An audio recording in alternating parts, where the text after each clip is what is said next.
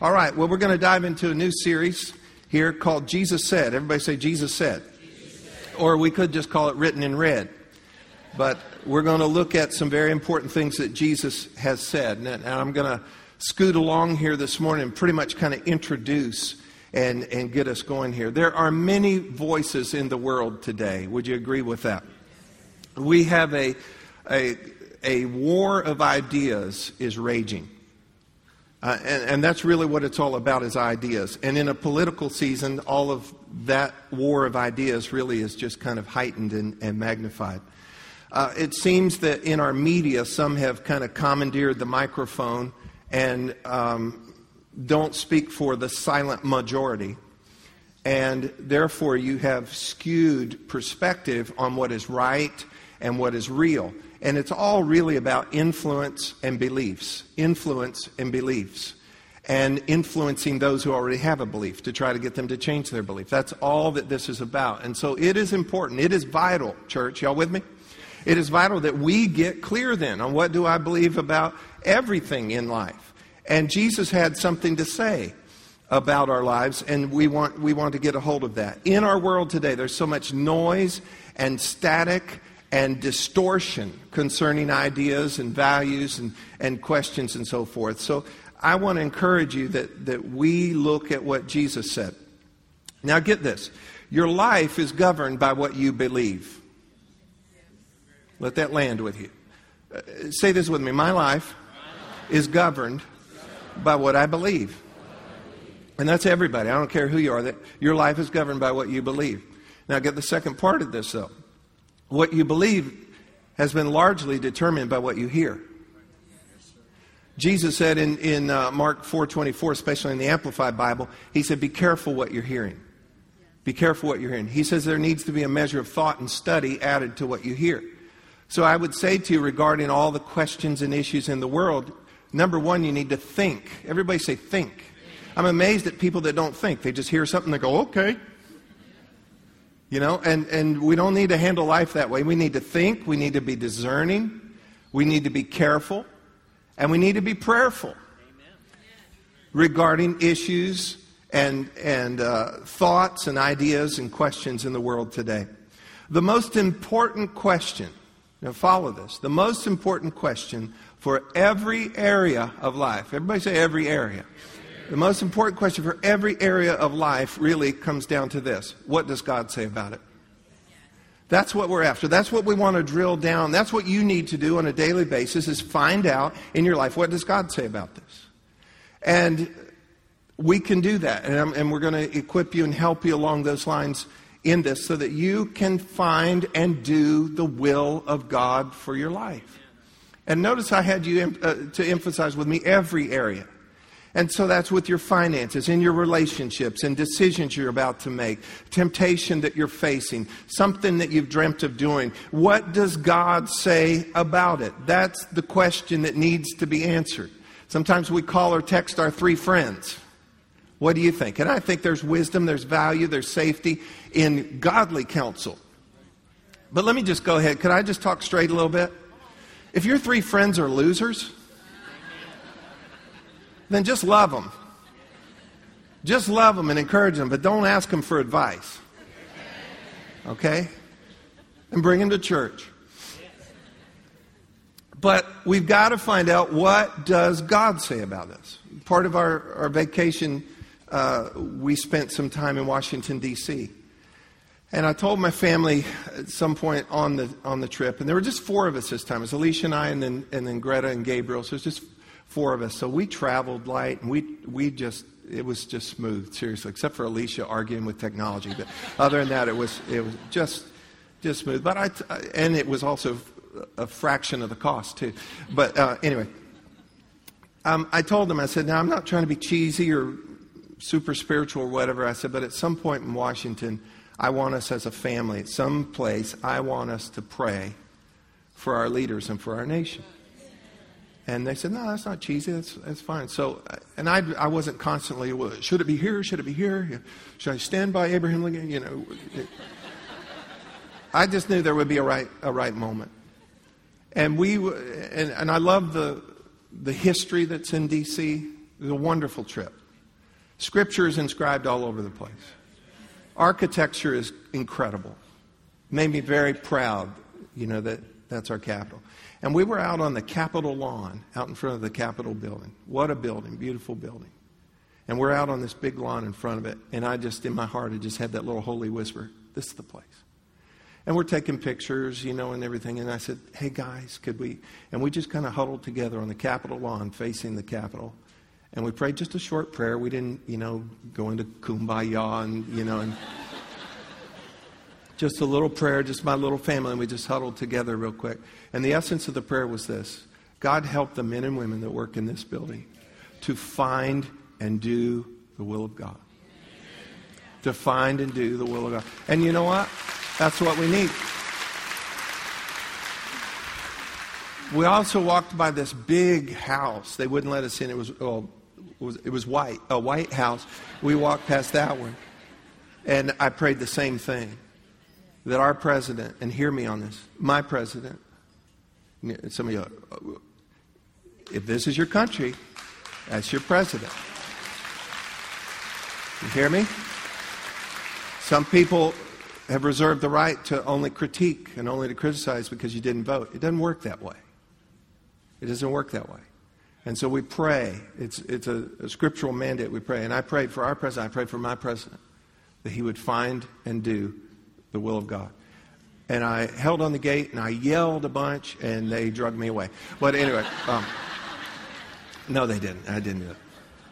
But, you'll clap, yay, for the Capitol and for all our leaders and everything. But what about you? It's that you would find and do the will of God. And God will reveal His will. And Jesus has spoke concerning this. In Hebrews chapter 1, and I'm going to read the first 3 verses here in the New Living Translation. It says, long ago, God spoke. Everybody say God spoke. Long ago, God spoke many times and in many ways to our ancestors through the prophets. And now, everybody say now. And now, in these final days, He has spoken, help me, to us through His Son. God promised everything to the Son as an inheritance, and through the Son, He created the universe. The Son radiates, S-O-N, Son, radiates God's own glory and expresses the very character of God.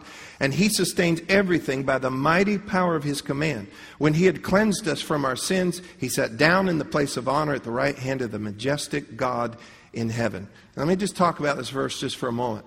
These verses, three verses, really are incomplete because the first 4 verses of Hebrews 1, the first 4 verses in the Greek is actually one sentence. It's this one huge, incredible sentence that goes on, and it hangs on this clause. God has spoken. Everybody say that. God has spoken. Little souvenir.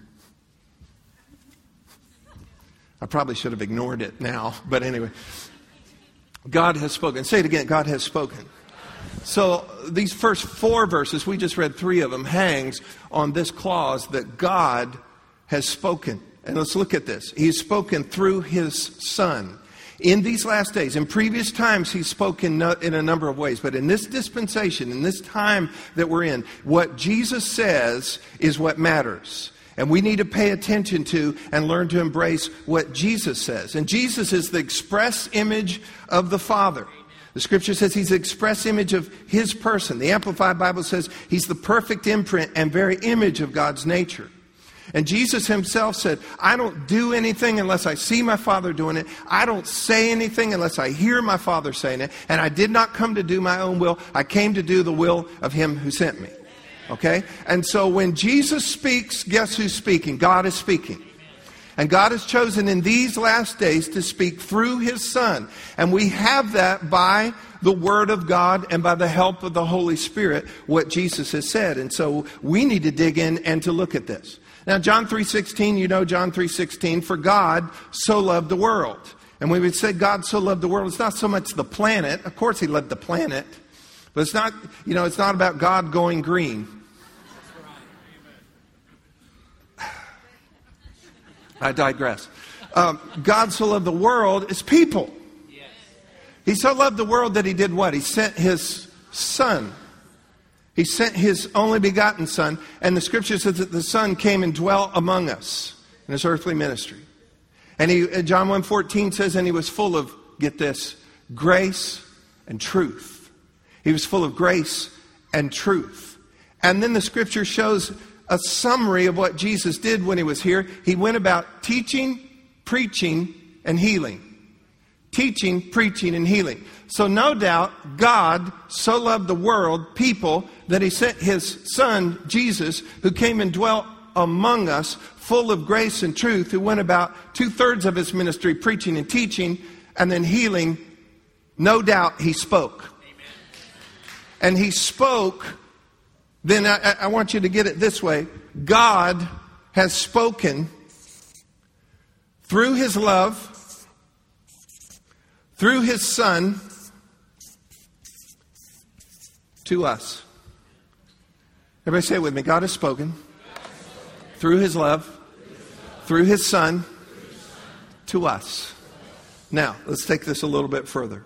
These words then, no doubt, are important. And they're compelling and they're relevant. What Jesus said matters. Get this. That's our title. Jesus said. What Jesus said matters. Will you say that with me? What Jesus said matters. Now, in Matthew chapter 7, and let's just read this real quick, verse 28 and 29. And so it was when Jesus had ended these sayings that the people were astonished. Note that word, astonished at his teaching. For he taught them as one having authority and not as the scribes. It has to do part with the manner in which Jesus delivered. You do know that how you deliver something is very important. And so the manner in which he did it, because he said he did it with authority, not like the scribes did. He did it with some clarity. He did it with some love. He did it with some grace and with some truth. But it is also the content of this. But Jesus came, and when he spoke, and we find this 21 times in the New Testament, that they were astonished. That Greek word astonish, ekpleso, means this: struck, amazed, stunned, overwhelmed. They marveled. Guess what? Listen to me. God spoke through love, through his Son. And when people heard it, get this, when people heard it in the right way, they were stunned.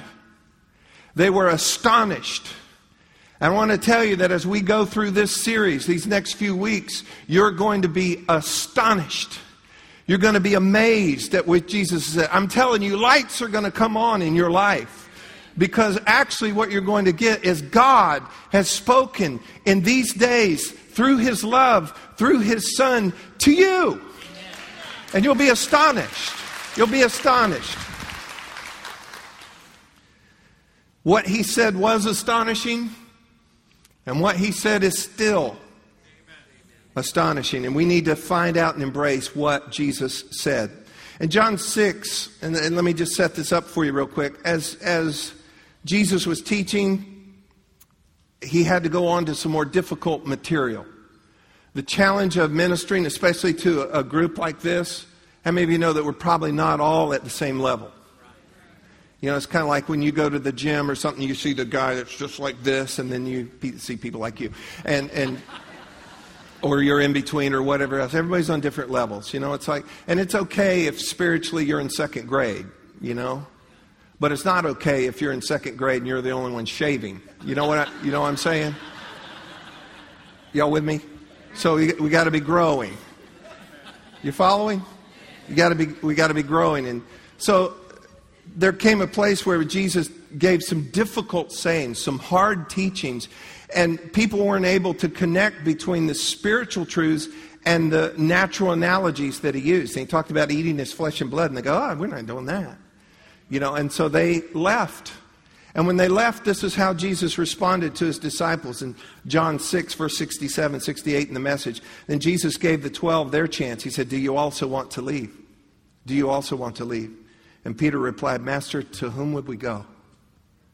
You have the words of real life, eternal life." And we need to realize, where would we go? Where are you looking for truth? Where are you looking to find what to build your life on? Where are we going to go? We're going to go to the one whose words are real life, the words of eternal life, and that is only through Jesus. In John 6:63, Jesus said this, the words that I speak to you, they are spirit and they are life. In the Message it says, every word I've spoken to you is a spirit word, and so it is life-making. Did you get that? Every word that Jesus would speak is a spirit word, and it is life-making. In the book of Acts, we see that the apostles, or the people continued in the apostles' doctrine. Well, what is the apostles' doctrine? Where did they get it? They got it from Jesus. Why did they continue in it? I'll tell you why they continued in it. Because it was words of life. Get this, church, it's words of life. It's words that are life-giving and words that are life-changing. And those are the words we need. We don't need to just enjoy the words of Jesus. We need the words of Jesus. They're words of life for us. They are bread, they are meat, they are food for us. It is also said in the book of Acts that some of his followers went to a certain city, and the leaders there that were opposing them said, those that have turned the world upside down have come here also. Let me correct that, their perspective. They didn't turn the world upside down. They turned the world right side up.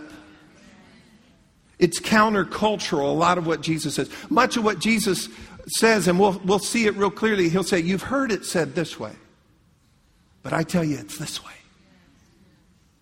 And so because we've gone the way they said it's this way, some of you, listen to me, and I say this in love and no condemnation, some of you are living upside down. The words of Jesus will astonish you and they'll help you to get your life right side up. And we've got to have these in our life. Now, largely what we're going to do in this series is look at some of the most important things that Jesus said.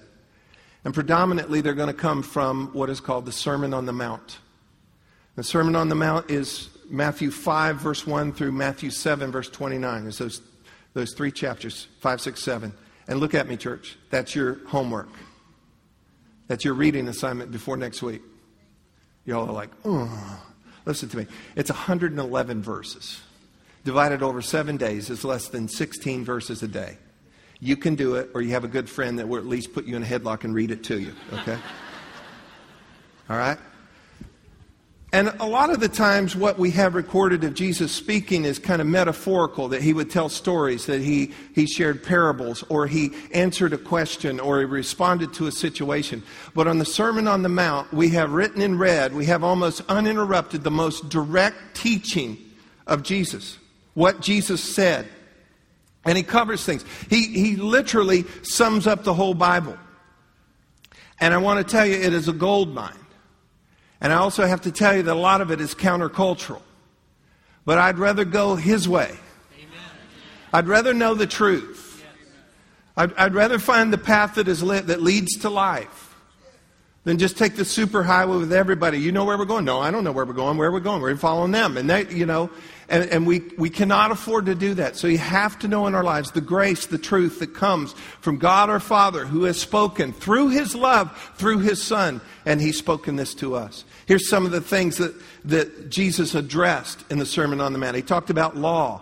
He talked about anger. He talked about worry, adultery, divorce, enemies, the needy. He talked about how to treat other people. He told us what to do with money and how to view possessions. He talked about judging. It's in the Sermon on the Mount that we find the Lord's Prayer, the Beatitudes, the Golden Rule. We find out how to be his follower. Finding direction and fulfillment. How many of you would just love to have some direction and fulfillment? And he'll give us great direction concerning this. And I love this part. We'll also learn how to live free from hypocrisy. Did you hear that? Could you imagine if real believers would act like real believers and we lived free from hypocrisy? How to be full of love, how to have grace in your life. Finding wisdom and discernment, living dedicated to God and pleasing to God. And really what it is, he gives us principles for our life. And let me tell you, folks, you cannot live your life by feeling. Amen. And you can't live your life by just navigating through every circumstance and situation that arises. You have to live by principles. And you've got to decide today, where am I going to get my principles? Am I going to get them from Oprah's book club, or from this or from that, or online, or I get an daily email, or I've got my 3 friends. We already talked about them. Where are you going to get your principles? You've got to live by principle or you will live by circumstance. And circumstances will whiplash you. It will beat you. It will drain you and leave you somewhere lost. And I'll tell you what, you will be worn out. You will live worn out. But if you live by principle, listen to me. If you will live by principle, get your principles established in your life. I believe this. About 95% of your questions are answered. A situation comes up, you refer back to your principles. A temptation arises, you refer back to your principles. And if you'll get these set, and Jesus will give them to us, about 95% of your questions are going to be answered. And you got to have principles for every area of life. Here's another principle I have. This is not necessarily scriptural, but it's a principle one that I live by. Red meat is not bad for you. Oh, wait. Fuzzy green meat is bad for you. I live by that. It's a principle of my life. Now, for real, do your homework. Read Matthew 5, 6, and 7. Do that for next week, and that'll help you a little bit. Now, let me cover a couple other things, and then we'll get out of here. I've already talked too long, but I haven't got to talk in 2 weeks, okay? So, now just hang on. This is important where we're headed right now. Jesus spoke the most incredible, significant words ever uttered on this planet. And they're still being voiced. They are still being spoken. And they still are astonishing. No other religion, religious figure, philosopher, teacher, leader has even come close to the words that Jesus spoke. And if you do ever hear of anything that is profound, that is true, that works, I promise you, you can trace it back to Jesus. But just as what is said is important, hear me, who it is spoken to is vitally important. Did you hear me? It's not just what is being said. Who was he speaking to? And let's look at something real quick here. Matthew chapter 9, and I'll read this in a moment. Jesus, early in his ministry, he walks by a gentleman who's seated at a table. He's a tax collector. He's despised by his culture because he robs them in the name of government. And he gets away with it. And they despise him and there's nothing that they can do about it. And Jesus walks by this man. His name is Matthew. And he said, Matthew, get up and follow me. And Matthew got up and followed him. And I don't know if it was that night or the next night, but Matthew had a dinner party at his house. And Jesus is there with the boys. The disciples. And there's a bunch of other people there too. A bunch of other tax collectors. And the most accurate way to describe the rest of the people from the original language is this: disreputable sinners. How many of there's sinners and then there's disreputable sinners? Jesus is at a dinner party with these people. And so let's dive into scripture here. Then in Matthew 9, verse 11 through 13, it says, but when the Pharisees, these are the religious ones, saw this, they asked his disciples, listen to this. Why does your teacher eat with such scum? Can I insert something here? They had truth but no love, which skews your truth. Why does your teacher eat with such scum? And when Jesus heard this, he said, healthy people don't need a doctor. Sick people do. And then he added, now go and learn the meaning of the scripture. I want to show you mercy, not offer sacrifices. For I have come to call not those who think they are righteous, but those who know they are sinners. In the Message it says, when the Pharisees saw him keeping this kind of company, they had a fit and they lit into Jesus' followers. What kind of example is this from your teacher, acting cozy with crooks and riffraff? Jesus overhearing shot back, who needs a doctor? The healthy or the sick? Go figure out what this scripture means. I'm after mercy, not religion. I'm here to invite outsiders, not coddle insiders. It's not just what Jesus said, it's who he came to say it to. I'll tell you who he came to say it to. He prophesied it. He fulfilled the prophecy of Isaiah. And in Luke chapter 4, he walked into the temple and he took up the scroll and he read from Isaiah. And he said, the Spirit of the Lord God is upon me because he's anointed me to preach this good news to, and I've expanded the list a little bit here, to the poor and the helpless and the brokenhearted and shattered and bruised and the captive and the blind and the oppressed, the broken, the bound, the addicted, the wounded, the damaged, the lost, the rejected, the wandering, and the overwhelmed. It's not just what he came to say. Listen to me. It's to who he came to say it. And I want to ask you, who did he come to say it? Don't answer yet. I just read you. I just called attendance today. I just called roll today. Who did he come to say what he said? Who did God, out of his love and through his Son, speak to? He spoke to you. He spoke to me.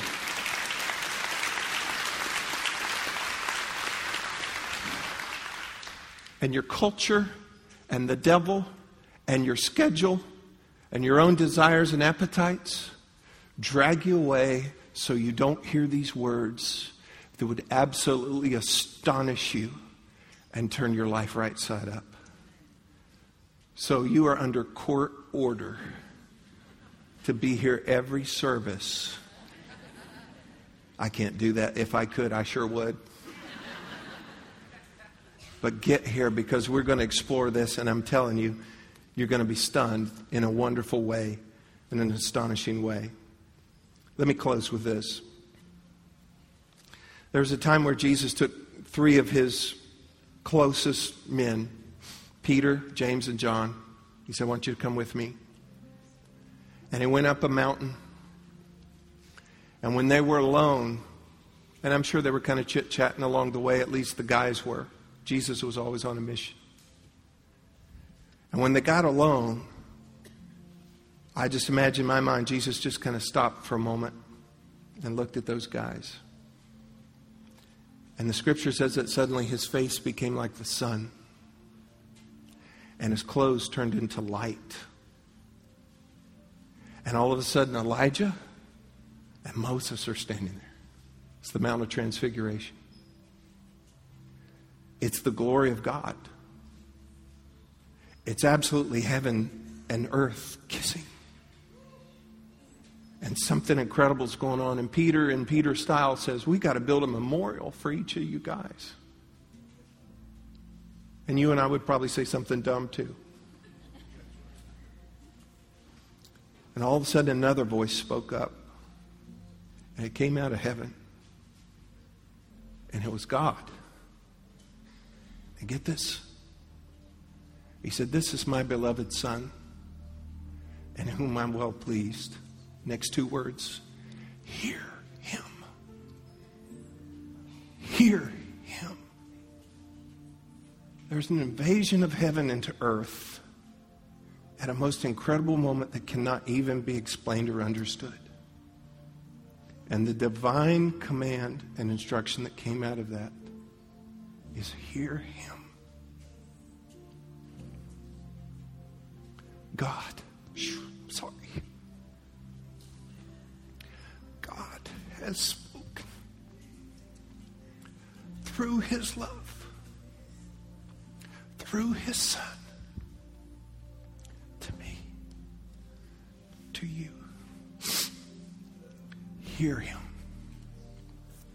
Hear him. You'll be astonished, and you'll never be the same. Did you get anything at all out of this?